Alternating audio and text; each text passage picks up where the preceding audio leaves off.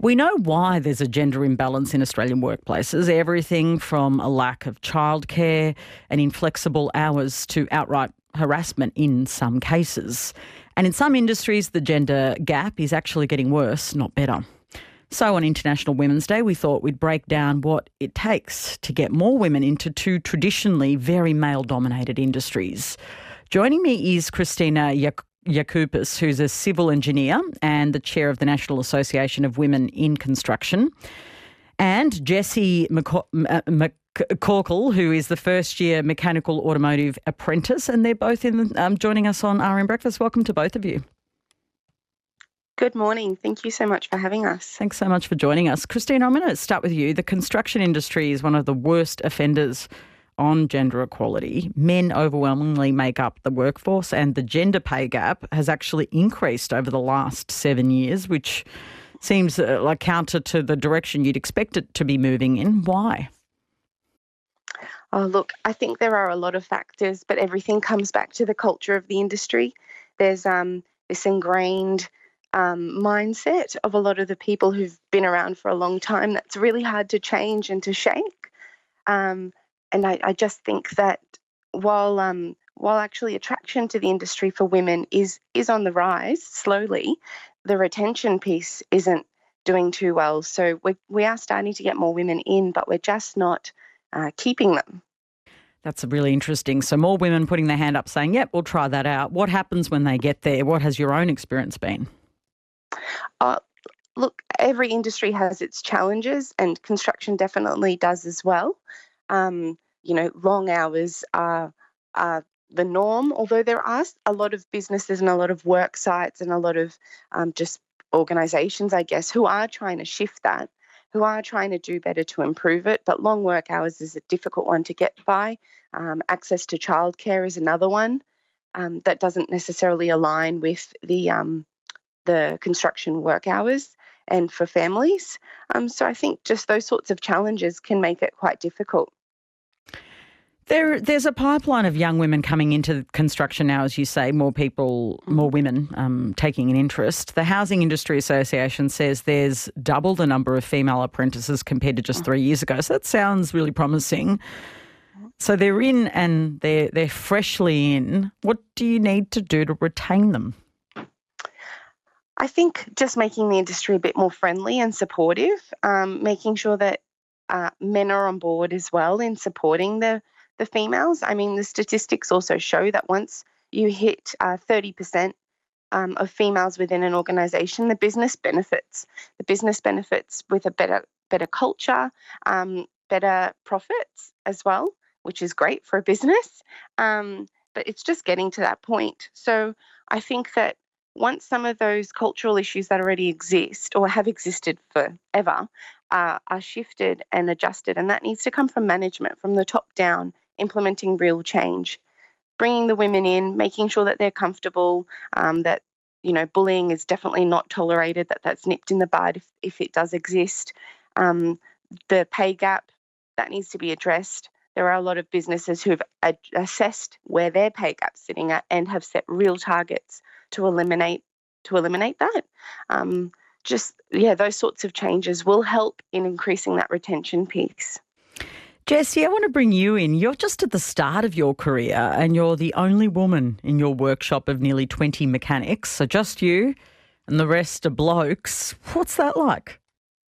Honestly, it's not as bad as I thought it would be. I was expecting a lot worse when I first started, but I'm not treated any different as a female. But I do get comments outside of work about how it must have been scary to start as a female, or asking why I would want to be a female in a male trade. How do you answer them? Well, I don't see it as a male trade. I see it as something that I'm wanting to do, and just a career option, not something that only a male can do.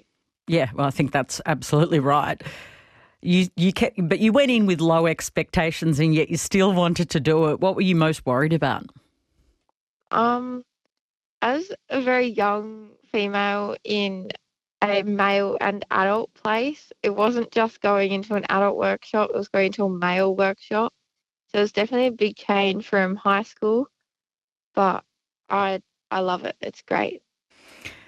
But obviously, I mean, you don't want to probably name and shame anyone, but you're working with all these blokes. What are the sort of more subtle things that have happened that you've had to deal with in terms of expectations and your treatment? Unfortunately, getting hit on in the workplace is more common than I'd think it would be. But apart from that, it's not too bad within my workplace. But I do get comments outside of work, unfortunately. Getting hit on at work, of course, is not appropriate. You're trying to do your job. What kind of impact does it have when you sort of feel like someone's asking to date you or something, and you're just trying to get through the day? I don't love it, obviously, because I'm there to work and I'm not there for relationships or anything like that. But I can get past it because I can just ignore it, or there are people at work that I can go to for support. So there is a structure in place for you to deal with, for being able to say, this has happened, I don't feel comfortable with this?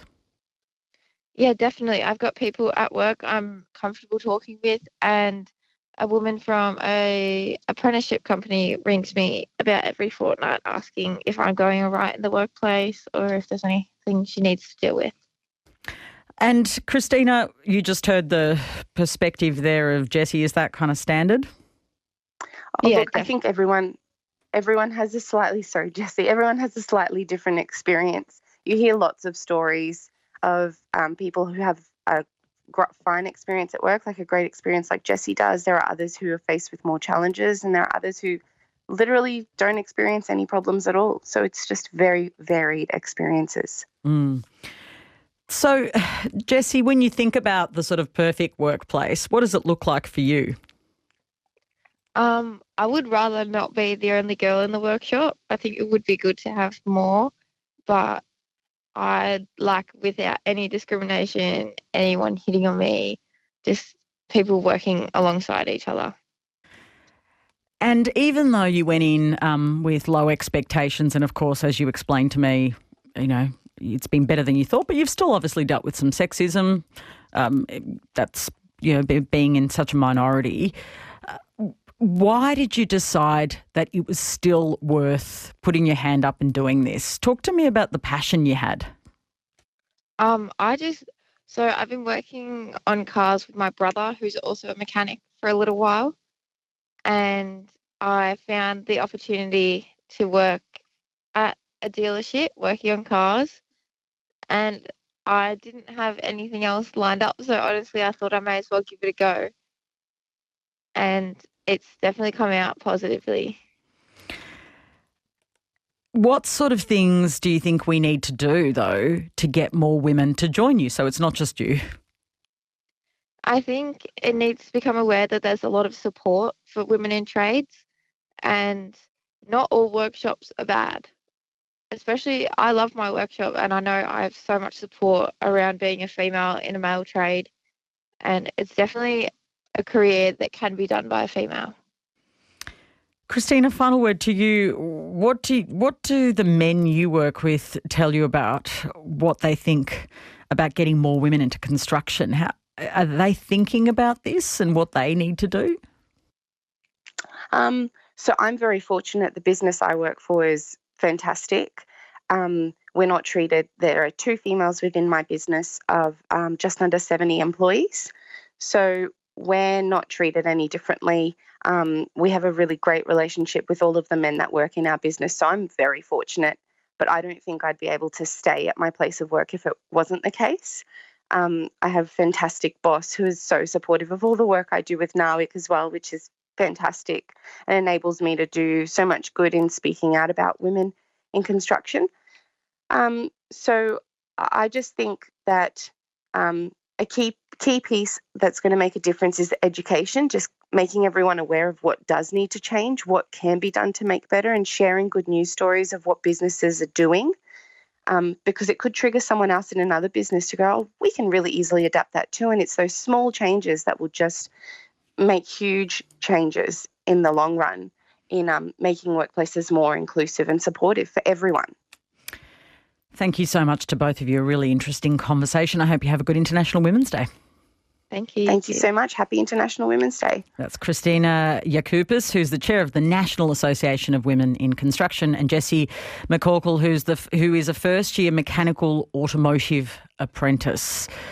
You're listening to ABC RN Breakfast. Find more great ABC RN stories that take you beyond the headlines on the ABC Listen app.